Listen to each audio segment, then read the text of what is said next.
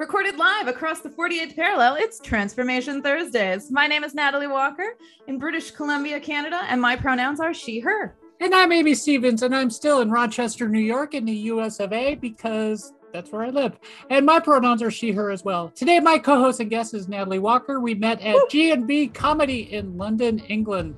Being virtual North American neighbors, we did what every comic does. We became Facebook friends.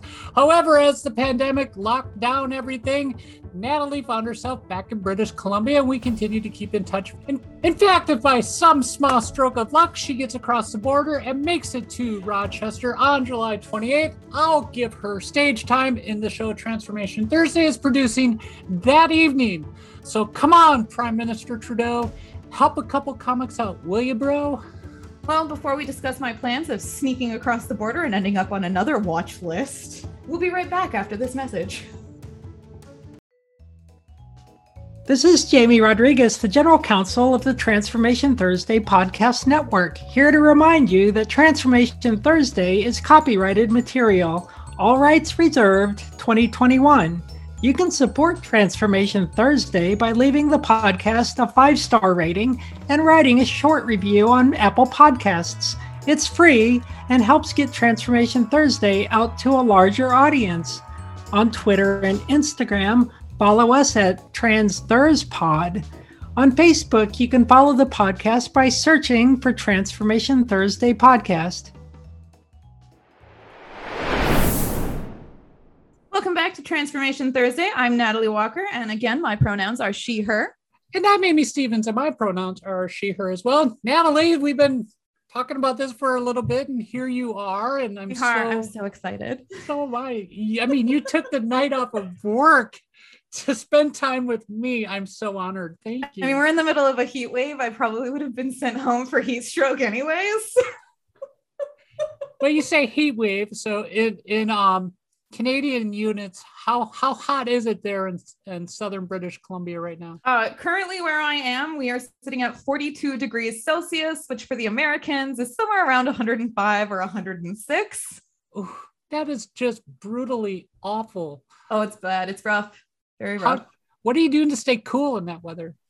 Well, I have all my first aid training. My background was in cardiology before. But mostly the only thing you really can do is stay hydrated. And if you can, get in the water. My sister has an outdoor pool, which is where I landed during the pandemic, living with family again. That's been an interesting transition. But we've got an outdoor pool, and that's where I've been spending a majority of the last couple of days. Is it even comfortable? I mean, is it cool, or is it just like room temp at this point? It was bathwater warm when I got in, but there was so much evaporation. I actually had to refill it. It's so hot here. I have so much of the pool water evaporated. I had to refill the pool, and now it's nice and chill. What's like the humidity there? That must be pretty low if it's evaporating that quickly. It is. So I can look it up. I don't know what the humidity is actually sitting at. I know it's sitting low. So I'm just outside of an area in Canada that would be considered like the desert of Canada. That's when you get further inland to like the Kelowna, Soyuz area, wine country. Here it's dry. Like it's dry enough that we've had a couple of spontaneous fires, and that this weekend I'm sure there's going to be a bigger one in the interior. Like I would say it's probably close to the same dryness you would get in LA, right? Yeah, maybe. Yeah, LA can be drier, it can be humid depending on the winds, but once you get once you get into the mountains, like the San Bernardino Mountains, definitely, that's dry. Yeah, there. so when you're in the San Bernardino, it's not quite as dry as say like Las Vegas. Yeah. But yeah, outside of that main LA area into those mountains, it's probably a similar humidity here. Gotcha. Very dry. It's very dry. Yeah. It's like a fine wine. If you go that way. Yeah. Well, we can talk about about a little more full body. Yeah, we can talk about which ways we go later. I mean, but so you're in London. Did you come home before the pandemic, or is it everything was locking down? I'm trying to. It seems like if memory serves me right, it was like February of 2020. Yeah. So I came home on February 18th, and the Brighton outbreak had literally been announced within a day or two of my leaving. Was when they announced the first outbreak in the UK. So we knew it was coming. And that was actually something I think they missed here a bit in the West, is the COVID coverage didn't really start until February, March. But I remember hearing about it when I was in London as early as the fall, like you had some of that news rolling out of the East, and it was on their radar, but no one was really thinking it would come that far until that Brighton outbreak. And that was when they're like, oh shit, it's here. And I was like, peace. And I came back to Canada. Now, did you live in Brighton or were you in London? No, I was living in London. Okay. But Brighton's not far away. Oh no, it's a 4-hour train ride. That's a day trip. Yeah. No, I've done that day trip a couple times. Yeah, I was at the Brighton Fringe with a comedian. So when I moved to London, I actually moved there with another comedian, sort of. I followed him there. I was chasing, as people like to say, I was chasing skirt. Okay. Yeah. Didn't work out. I was going to say, yeah, that usually doesn't work out for most people. Cosmic timing. We ran into each other 2 days into my being back into Canada. A girlfriend took me out for drinks and we ended up at the bar where him and I had our first date. Oh yeah. So I'm standing outside and I'm having a cigarette and I tell her to go in, find a table, meet up with the people we're there for. I go inside and no one knows who he is. And lo and behold, they're sitting right next to him. And it was the ultimate of cosmic timings. It was so weird. But we reconnected, which was good because he's actually fairly well known in this area. So it would have been bad to have been kind of blackballed in that way, because when comedy comes back, it's better to be on his good side because he's well known here, he's well liked, and I do quite like him. I'd like to be his friend. So well, that's cool. So yeah. Can you get me on a show after the border opens? Yeah. Yeah. Okay. Yeah, I will. Yeah, you can come on my road show. Well, I'm just going to travel up and down Canada. That's all I want to do now. Well, we were talking about that. So you have this roadshow idea. So let's talk about, what's in the plans for Natalie here with your roadshow, your living situation, I feel like I'm just going to become a professional hippie, I guess. I don't know. I want to travel Canada. One of my favorite things about travel is just meeting new people, getting to know them. Everyone has stories. Yeah. Right. And the best way to get to know people is to sit down, have a drink with them, talk to them. And I want to do it across Canada. Just want to see everything, meet all of the people, learn all of the things. So I may or may not have had some recent conversations with somebody in my life who's talked about doing something similar, but instead of renovating an RV like you are, a 21 by 8 RV, right? Yeah, I'm renovating a 21 by 8 feet trailer. It is if you want to look it up, the floor plan, it's a 99 Mallard 19N. Love it. It was not the best thought out floor plan. Like when you look at other people who are doing a similar thing, the trailers that they're converting already have like a floor plan that makes sense. Yeah. But because mine is so small and you're jamming a kitchen, living room, bedroom, and bathroom into this tiny, tiny space, you have to decide what your give and take is. Are you looking it up? Yeah. Yeah. I can see her looking at her screen typing things. There we go. Yeah, I'll put a link in for that. No. Yeah. So I've torn out what was the dinette. I personally hate dinettes that come with RVs. The table is always awful. Slightly too high for anyone to use. And I'm not a short person. I'm 5'7". I'm average height for a woman. And it's always slightly too high. The seats are uncomfortable. So I just tore it out and I bought a $5 armchair at a secondhand store. And my mom had this tiny wooden chest that I'm converting into a lift desk. So you just put hardware in it and then the top will lift up to be a proper working desk. And then you put it down and it's a coffee table again. I want pictures. I have pictures of the artwork I've put on the desk. I'll send them to you later. Sweet. Do you mind if I put them in our Facebook group? No, totally. Right, I can send you pictures of some of the stuff I've done. Taking a sledgehammer to a trailer, by the way, is very cathartic. Do you have video of that? No, I actually keep meaning to, but so it's 30 degrees when I'm doing this. So I'm like in a sports bra and itty bitty shorts tucked up inside this thing with a sledgehammer. It's not as attractive as people would think it would be. It's not builder porn, trust me. But people in sports bras and short shorts, I need the views, okay? Yeah, okay. Well, you know what? I've been contemplating an OnlyFans. We'll see. You got to do what you got to do to make money. That's right. Demolition. Hey, no judgments here, okay? You do what you got to do to make money. No, yeah, traveling across country, renovating an RV, yep. we've discussed, with my partner, the school van, not school van, excuse me. The school bus. The school bus doing the schooling thing. And so, I mean, I share that similar dream, and so, having that freedom and flexibility to travel and meet people and see our countries, because, we've talked about traveling in the US, up through Canada, Alaska, all that stuff. So, I mean, well, there's some beautiful territories. Oh yeah. And when you do what we do, right, are like going and doing different comedy shows and everything, it's easier if you can take that home with you instead of living out of hotels. You're still going from place to place, but at least you have that piece of comfort to come back to. I haven't done a full tour yet.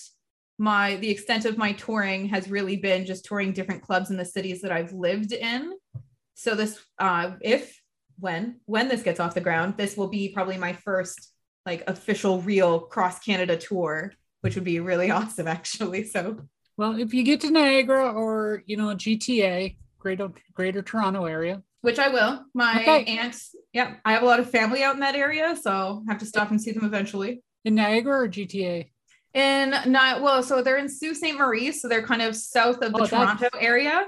Sault Ste. Marie's up north. Is it? Yeah, that's up on the general area of southern Toronto. No. That's like 9 hours from me. Southern Ontario, that's what I meant to say. They're in Ontario. Sault Ste. Marie is up on the border, like there's Sault Ste. Marie, Michigan, and Sault Ste. Marie, Ontario. And it's on the St. Mary's, River, and it connects Lake Huron to Lake Superior. Yeah, see, I haven't been that far east in Canada. And it's actually, so Sault Ste. Marie falls into that territory we were talking earlier of, my grandmother's people. And so that's where a lot of my aunts live and stuff. With big air quotes, those people are? So my grandmother was Ojibwe. She committed suicide when I was very, very young. I was less than 1 year old. So I don't have a lot of really close personal ties, and I've been learning a lot more. But the issues that are coming up here in Canada with the Indigenous are very near and dear to my heart. And I hope that the government listens to them as opposed to kind of just taking this stance of, we'll have that day of silence and then we'll all just move on, because that's not what's going to bring any of this to a proper closure. I want to come back to this on a couple different levels here and talk about this from a couple different angles. But I also want to put a period on the end of traveling across Canada. Yes. That stretch, though, from like Thunder Bay to Sault Ste. Marie is some amazing country. Yeah. I mean, and I've done that drive from Duluth, Minnesota, around the North Shore to Sault Ste. Marie. It's area, beautiful. Yeah. It's called the Canadian Shield. It's one of the few areas with like the real boreal forests and everything.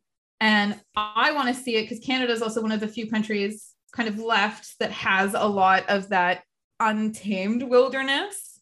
Go ahead. Sorry, I hit the wrong button. That's okay. I don't know what it was about the development of Canada, but a majority of our population is concentrated within about 100 kilometers of the American border. And then everything kind of between that and the territories up north, which are even more sparsely populated, is pretty open and pretty empty.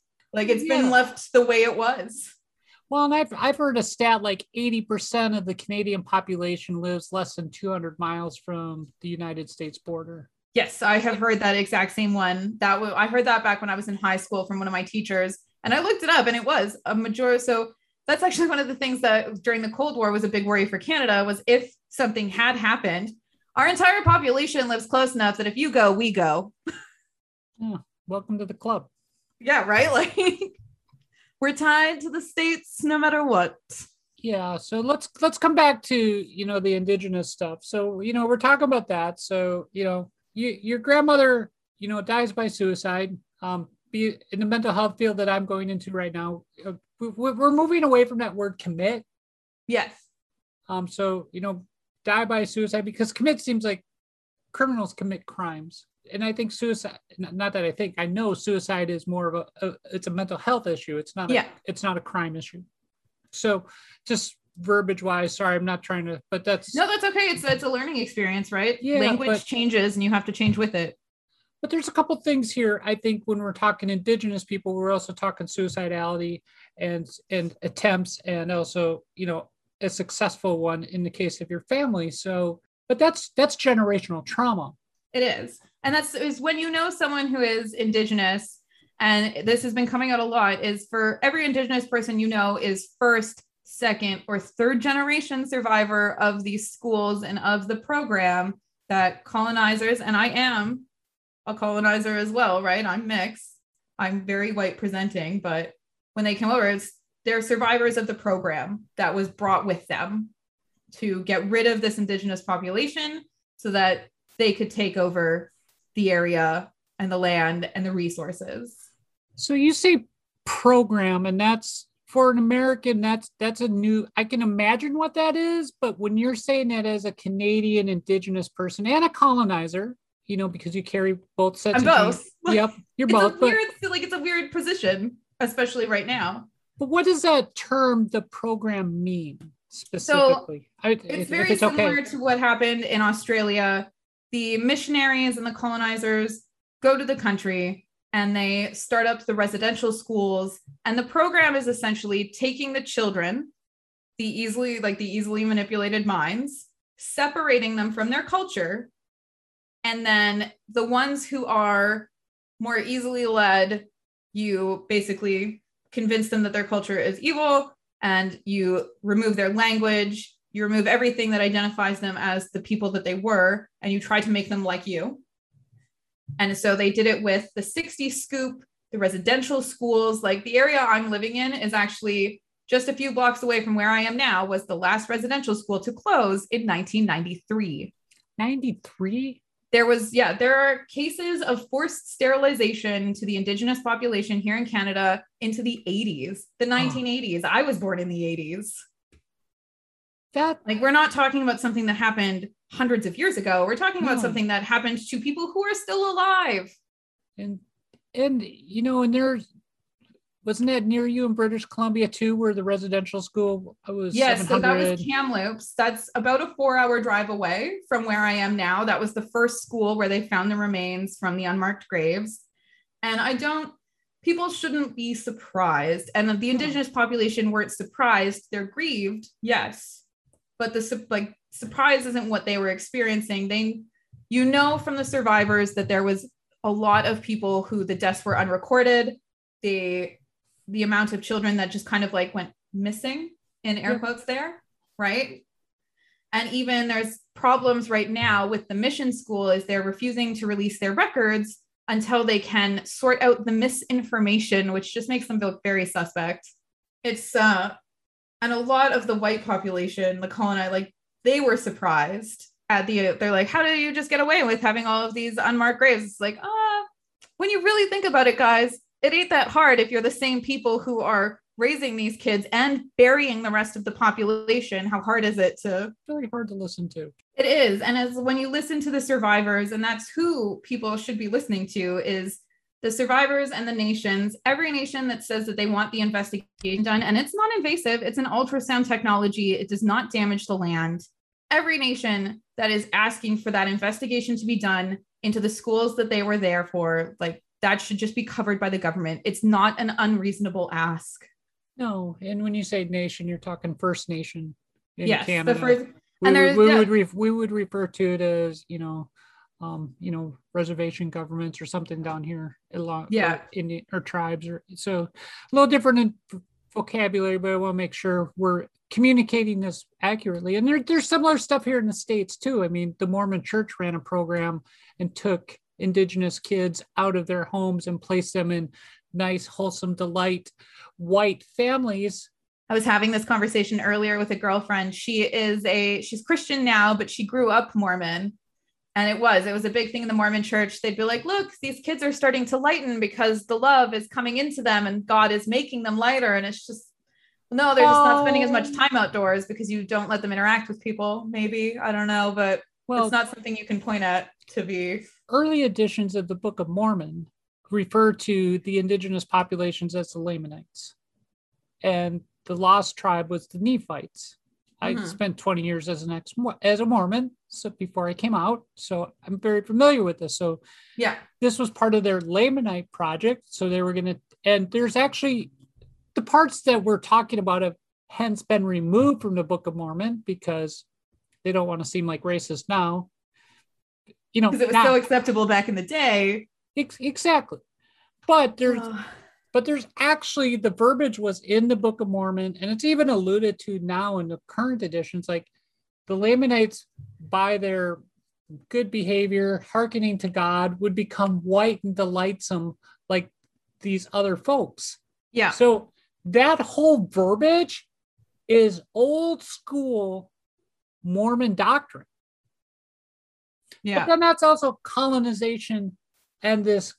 And when you were talking about that earlier, this is literally trying to whitewash Indigenous people. It is. So the phrasing in Canada was that they wanted to breed the native out of them, or back then it would have been breed the savage out of them. And one of the things, and that's part of what the sterilization program, honestly, this is probably a bit of my opinion, but the sterilization program is the ones that you couldn't bring to the Western ideas. Those are the ones that you then removed the option of having kids. We can't tame you, then we're just going to make it so you can't. Well, yeah, I think that is an opinion if we don't have anything to back it up.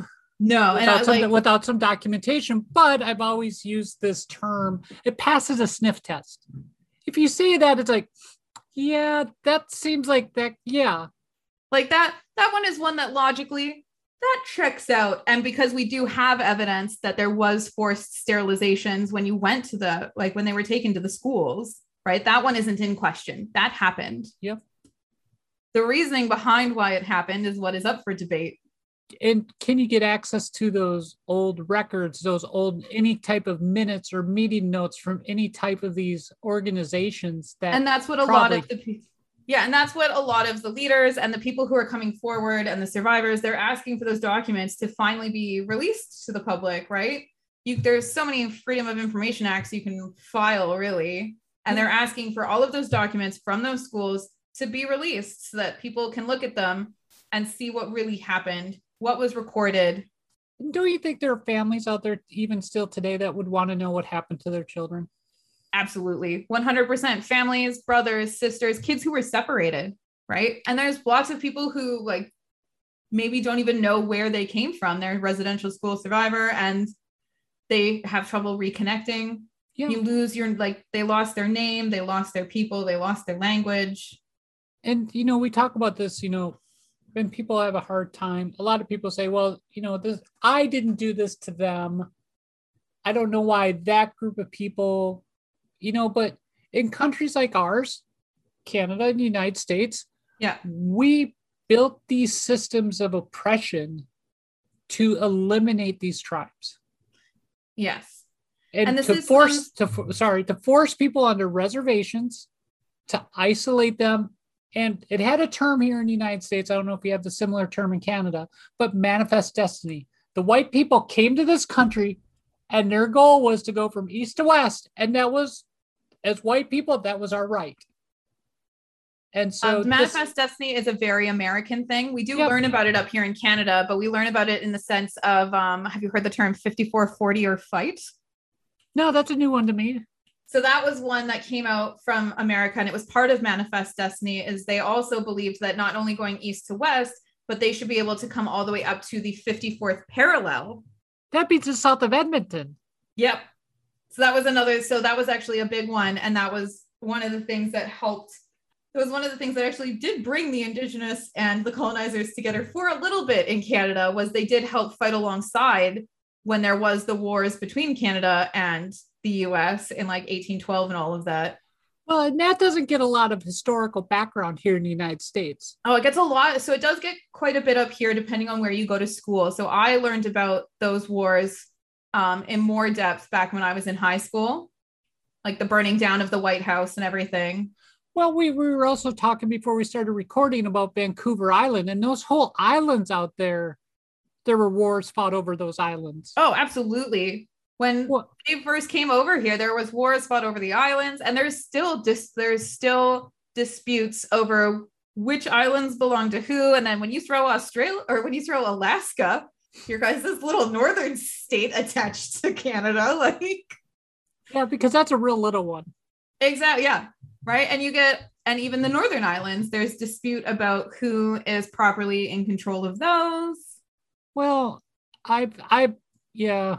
It's an interesting, when you get into all of the smaller pieces of land off of Canada, it's interesting to see who believes that they own that land and who should own that land and who currently is on the land. Yeah. No, that's a whole nother political conversation. But, but when you look at the War of 1812, and a lot of people don't understand, the really big historical significance between, our country, the United States and Canada. I mean, but since that war, it's the larger, it's a big, long, peaceful border for the most part, but there's a lot of blood, sweat, and toil. And, and I live in an area that actually has a lot of War of 1812 markers, but I live close to the Erie Canal here in Rochester, New York. Yeah. And the original plan for that canal was to run it from Albany up to Oswego, New York on Lake Ontario. And it would have been something like the Ontario Canal. Mm-hmm. But the reason why they ran it over to Lake Erie was because of Canadian and Royal Navy activity on the Great Lakes before the Niagara River. So that way the gunships, you could run that commerce south and avoid the gunships on the Great Lakes. Yeah, like Canada doesn't like to talk about it, but we do. We've got a bit of a mercenary past in a lot of places. Yeah. But and I think ultimately it ended up between Canada and the US being one of those, like, we'll just agree to stay on our side of the line. You agree to stay on your side of the line. Don't burn our White House down again, and we'll be okay. Well, yeah. And after, our War of Independence, and then you take a look at, the War of 1812, you had a lot of, royalists or loyalists that were loyal to the crown that ended up in Canada. And that's actually where some of our early political parties come from, right? Is you had the predecessor to like the liberal parties were the people that wanted to separate from the royals. You had the predecessors to the conservatives were the loyalists, right? They wanted to maintain connections with the crown. And even today, we're still considered a Commonwealth country. And it wasn't until World War I that we were allowed to decide whether or not we wanted to go to war with Britain the next time they decided to go to war with someone else. So World War II was the first time Canada got to make that choice on their own. Yay! Woo! Yeah. No, and I mean, so it's an interesting, people down here in the United States don't understand much about Canada. I did a show on Residential School Awareness Week. I've rewritten Carly Rae Jepsen's Call Me Maybe to be about what happened when the colonizers came over, and just like, it's meant to be both educational and basically kind of like a little bit of a flipping the bird to the colonizers kind of thing. And whenever I did that show in Europe, and especially in London, is no one knew what a residential school was there. They are not educated in what they did when they went to other countries, which I found a bit bizarre, actually. Yeah, no, they don't really, they don't understand a lot of that complicated history there. Yeah, I think they get taught about what happened between the British and the Indian government, because it's very hard to avoid that one. But they don't get taught a lot about what happened when the British came over to the Americas. Hey, real quick, I'm just going to take a pause here real quick because your internet is kind of bouncy. Where were we? We were talking about the War of 18. We went a weird direction. We were talking about the War of 1812. And we're back. We're back with the War of 1812 in our commentary. Yeah. Is during that time, that really, really tumultuous early time in Canadian history, is I think a lot of people forget just how much the people, like the nations over there, the Ojibwe, the Cree, like how much they helped the Canadians, like with all of that. And then suddenly the Canadians like, okay, we don't need you anymore. I'm like, yeah, but we helped you, like, so quid pro quo, you'll be nice. And they're like, no. Will be our definition of nice. Yeah, but that's kind of like the history of white people in general, with colonization and, appropriation, and, we'll use you until we don't need to use you anymore. And then we're going to abuse you and try to basically eliminate you. And we'll continue you. to take those pieces that we really enjoy. Like totem poles. Yes, and white girls wearing feathered headdresses at music festivals after being asked repeatedly not to. Yeah. Well, and you look at different things. So, so how do you mentally wrap your head around, I'm a colonizer, I have that heritage in me, but then I also have this First Nation background. And how do you reconcile those two parts of your, identity as you've come to understand your family history? So it's different kind of now. I started doing the residential school Memorial Week show because it just seemed like something that people were really starting, and I mean, now they're not forgetting it, but it seemed like something that people were really starting to just kind of like push to the back burner. And there is a lot of racism in Canada. We don't want to admit it, but it's here. There's a lot of racism against, especially the Indigenous population. It's against a lot of the people of color that live here. And the best way to dismantle that system is to talk about it and to promote those artists and to promote people of color and to promote talking about these issues in a way that is not accusing anyone, but is being like, we need resolution. And how do we find resolution in a system where we cannot give you back your things anymore, right? We can't just hand you back an entire country. We can find a way of going back and doing that. That would be great, but you can't go back in time and take it back. So the only thing you can do is move forward. And to move forward, you need to acknowledge that shit happened and it was bad and these people were hurt. You don't get to decide whether or not someone was hurt. All you get to do is decide, where do you go from here? Well, and that gets into, like, we talk about this in the United States, reparations. Yeah. For the Black community. And, you could even make that same argument for Native populations here in Canada. But and that goes back to what I said a little bit ago about people saying, I didn't do this to them. Our generation didn't do this to them. Those people are long gone, but the systems are still here. The systems are still there. These things still, this is multi-generational trauma. Yeah. That when you look at DNA and, and understand the neurobiology of things, trauma can be passed on through. Yeah. Yeah, exactly. It affects you. It affects you and affects the stories that you hear from your elders, from other people in your communities. That's why you still have in Brooklyn, New York, and other places around the world, very conservative, ultra-Orthodox Jewish communities that are trying to replace the 6 million Jews that were lost during the Holocaust.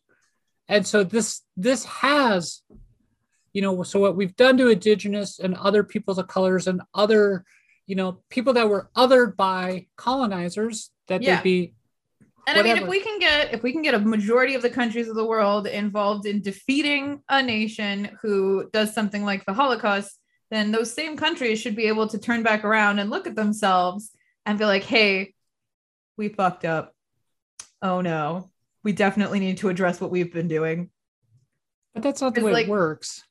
That's the way I would hope. Well, and it's also like you go to war to fight down fascism, and then you come home and it's the 1960s. So it's only 15 years since that war ended, and you decide to organize this huge coup overnight where you take hundreds of thousands of kids from their parents and put them into these residential schools. Like just replace the word residential school with something else. It's shameful, and there should be some sort of reparation. There needs to be a better acknowledgement from the governments that represent us in those matters. So, and I think a good first step, and it's what a lot of the nations up here are asking for, is to have the schools investigated and to find the rest of the missing. Yep. Anyone who is a family member of a missing person will tell you not knowing is the worst. I didn't think this interview would go this way. You thought it'd be more fun? We'll go on to other topics. We just where do we go next? Where do you want to go next, Natalie? It's your interview. I'll be honest. I really want ice cream. I'm gonna go DoorDash after this. I don't. Where do we go next? We can talk about actually converting a school bus is going to be easier for you than converting an RV has been for me, because lots of people are doing the school bus conversions. You have so many plans to work from. So what we've discussed is a 30-foot school bus, and the reason why is because what I've been told by her is that 30-foot RV trail or whatever, for a lot of national parks in the United States, that's like the limit of what you can get in, like lengthwise. Okay. So if you want to hit a lot of the national parks here in the States, you got to be at 30 feet or less. And maybe that's not every national park, but maybe some of the smaller off the beat ones. Well, that's probably the limit for if you want to park and potentially stay at the park, like their limit for length as far as parking there and staying for overnights. Yeah. So that's been part of the conversation that we've had, but then you start looking at a school bus here in the States, like, maybe, a school bus that's around 20 years old, 30 feet long, $5,000-6,000. And then you go from there and you start tearing out and doing what you need to do with it, from what I understand. Oh, right. The tear out is the most fun. Yeah. The part that scares me is like, if she ever comes back and says, you know what, we need to lift the roof, I'm going to be like, No, so what I've seen people do with buses is instead of lifting the roof, what they'll do is, I don't know if it's removable or not, but I've seen people build decks on top.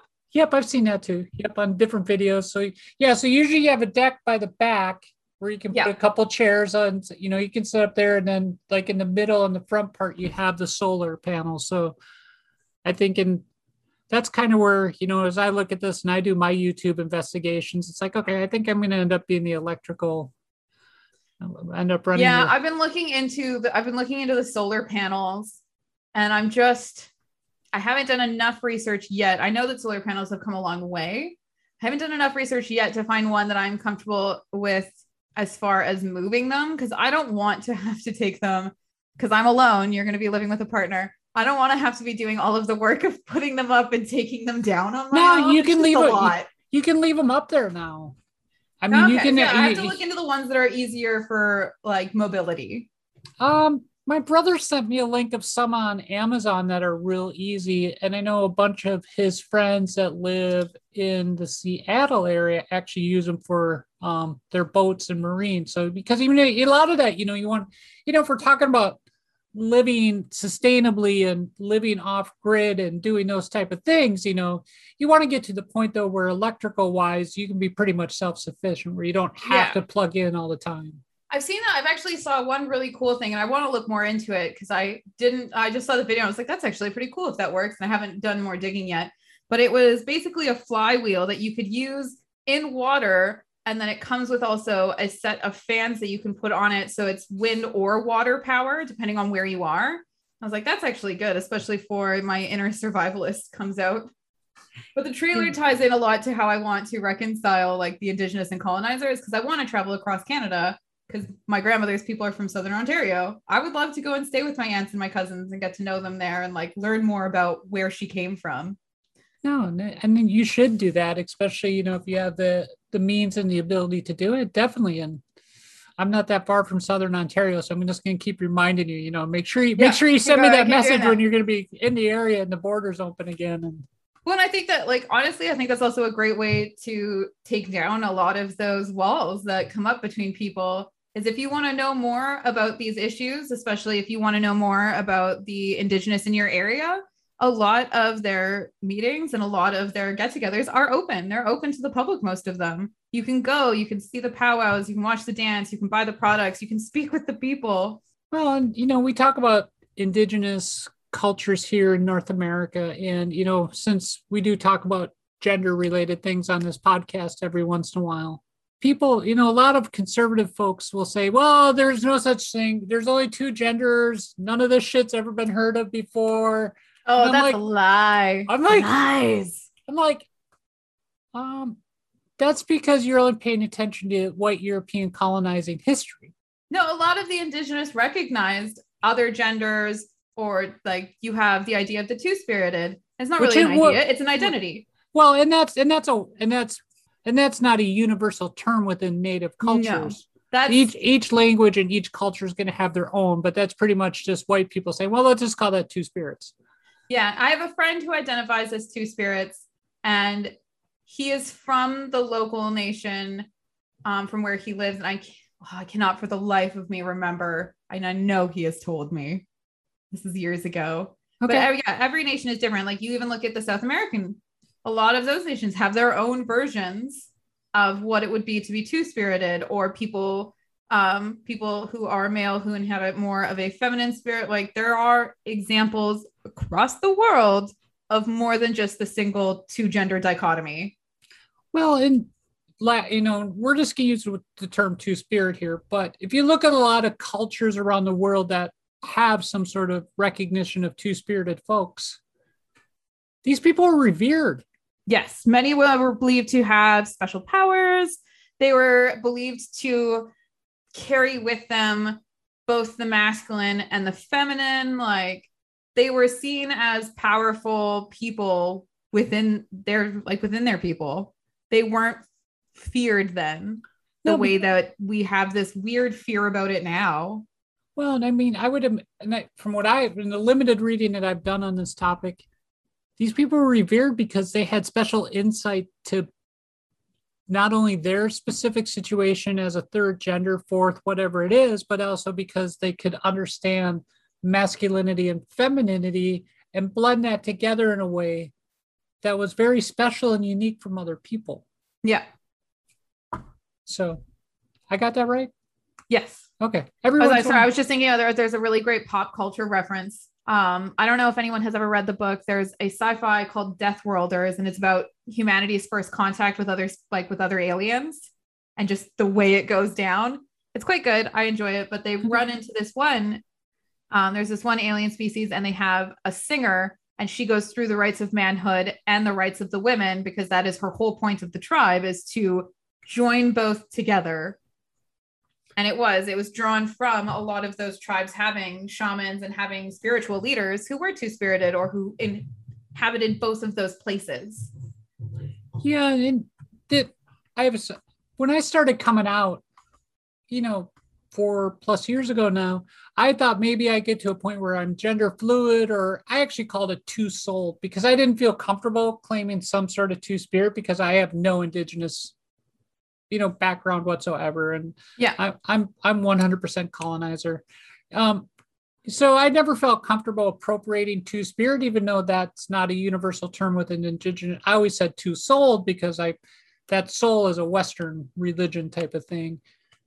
And so, but even now, and I can feel like, even though Amy, myself, I'm out, I'm doing my thing. Yeah. But he's still in there. Yeah, I don't think you can fully get rid of your past self. No, and and I'm just saying he, for the purpose of, the sake of, understanding in this text of conversation, Yeah. There's, and every once in a while, past life, you were this person, and now you're. Yeah, and I mean, and Amy was always there, and I knew I was there, and and it's just like, but now instead of Amy being in the background, it's like I've taken over, and here I am. Yeah, and so it's there, but I have unique perspective on the world that I think very few people get to have, and it makes me see and understand things differently from a perspective, and it makes me understand the privilege I retain as a white person, the privilege I've lost as somebody who's transitioned from being perceived as a male to living my life authentically as myself. And so it's a very interesting dynamic that I think very few of us get to understand. Well, yeah, you've lived the dichotomy on both sides now. So you get to see it from both sides. Whereas I'm a cis woman, I won't live the other half. That's just not. Well, the interesting thing too is, like, as soon as I started going to meetings and doing business as myself, like, I got the mansplaining, I got the being ignored. Right? It was instantaneous. It was the minute you start signing those emails as Amy, done. I remember it happens a lot. Like, and even this year, I was down in Virginia, and I had some car issues on the trip down. So I take the car into the shop, and the guy starts explaining to me. He's like trying to explain why my car needs a brake job. I'm like, I get it. I hear the scraping metal. I understand. And then everything needs to be torqued back and recalibrated. Yeah, I've done brake jobs. I understand. I understand. Leave me. Okay, ma'am. Yep, we'll get that done for him. Like, it's God, just right? it's just nonstop mansplaining. So, when I was working as a chef, and even as a tailor, it's a very male dominated world. I was actually laughed out of several tailor shops when I was looking for a job in London as a tailor. I got a lot of, when is your husband coming? Oh my gosh. Oh yeah. It was a very interesting. It was actually, I think that was the first time I'd ever experienced it. That kind of clear cut. I knew it had been in the background for a lot of my life, but I'd never fully had someone like laugh me out of the old boys club before. Yeah, make sure when you measure, you get up there and do the old. I did. I actually had one. I've had more than one customer be like, "Oh, why don't you do an inseam?" And I'm like, "Cause I don't need it. I can get an outseam. Like, I know what I'm doing, and I don't want to accidentally touch you. Like, that's not what I'm here for." Yeah, no, that's a whole nother type of business. So, well, Natalie, we've been talking for a while, and this went like totally no direction. Yeah, we did not go anywhere. I'm sure you thought we would go. But before we close out, and I warned you at the beginning of this, so you get to turn the tables as my guest and co-host this week. Woo! So you got one or two questions for me before we. Okay, well, so why don't we circle back? What is your favorite type of wine? My favorite type of wine, if I didn't have to be so concerned with my blood sugar, because I do have a history of type 2 diabetes in my family and even in my own personal medical history. Like, I love a good sweet Riesling. Oh, right. And living close to Niagara and up here in upstate New York, that's a big thing for us here. But I also like a good French red. Like, I really love my Côte du Rhône, if I can find a good one up here. Last question is, so when we go on tour together. When we go on tour, I love the optimism there. I love the presumptive close coming from a sales background. When we go on tour together. When we go on tour together, where do you want to open our tour? Like, should we open it somewhere crazy, like try and get ourselves in at the Apollo, or do you want to do some like low key stuff? I think let's see. Well, that's a great question. I think we should meet in the middle someplace, either Minneapolis or Winnipeg. I vote Minneapolis. Winnipeg is cold. I've lived in that rural northern Canada area, like northern Alberta. It's cold, man. Let's go to Minneapolis. Yeah, well, Minneapolis is cold during the winter too. That's so what you're telling me is we're gonna start touring in like, I think we should June. Start touring. Yeah, start touring in the spring. Yeah. Well, actually, Minneapolis, St. Paul's my hometown. Oh, okay, yeah, we'll start in your hometown, and then we can make it all the way up to my hometown in Edmonton. Yeah, there we go. And we got to work through Rochester, and back. We'll just circle both countries. Yeah, but you'll have your RV done, and you guys will have your school bus. Yep, that'll be good. That'll be good. You're gonna have to build that deck to hold 3, though. Maybe 4. Who knows? Maybe I won't be single by then. Well, me. Stranger things have happened.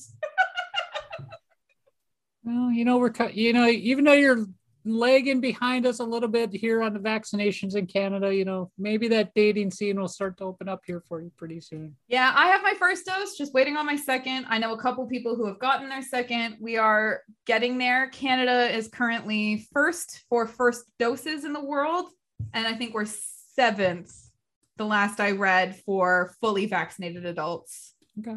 So we definitely mucked it up in the beginning because they did not anticipate shipping in a Canadian winter, which I think was you read the stories about the trucks that ended up getting stalled in blizzards and just started vaccinating the cars behind them because they didn't want to let the doses go to waste. I'm like, yeah, I applaud that. Yeah, good job. Ingenuity. Yeah, right.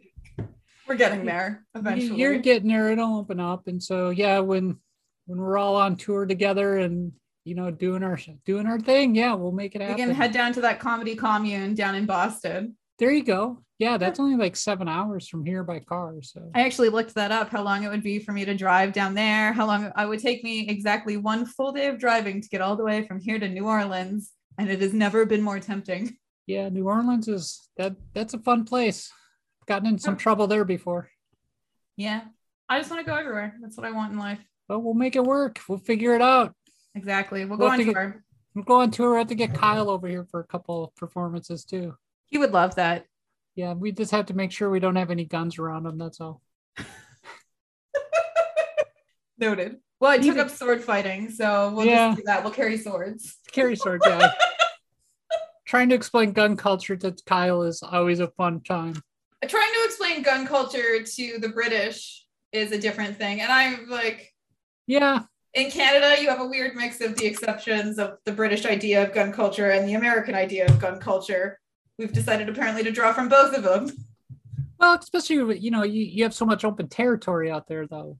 Yeah, I get it. Well, Natalie, should we call tonight? Yes. Well, thank you. This has been awesome. Yep. Well, so how we usually close this is like, so I'm gonna say Natalie and everybody good night, and you're gonna say good night too. So good night. Okay. Night. Night. Night. Night. Night. Okay. Maybe we should turn this off now. Okay. Bye. Bye. Night.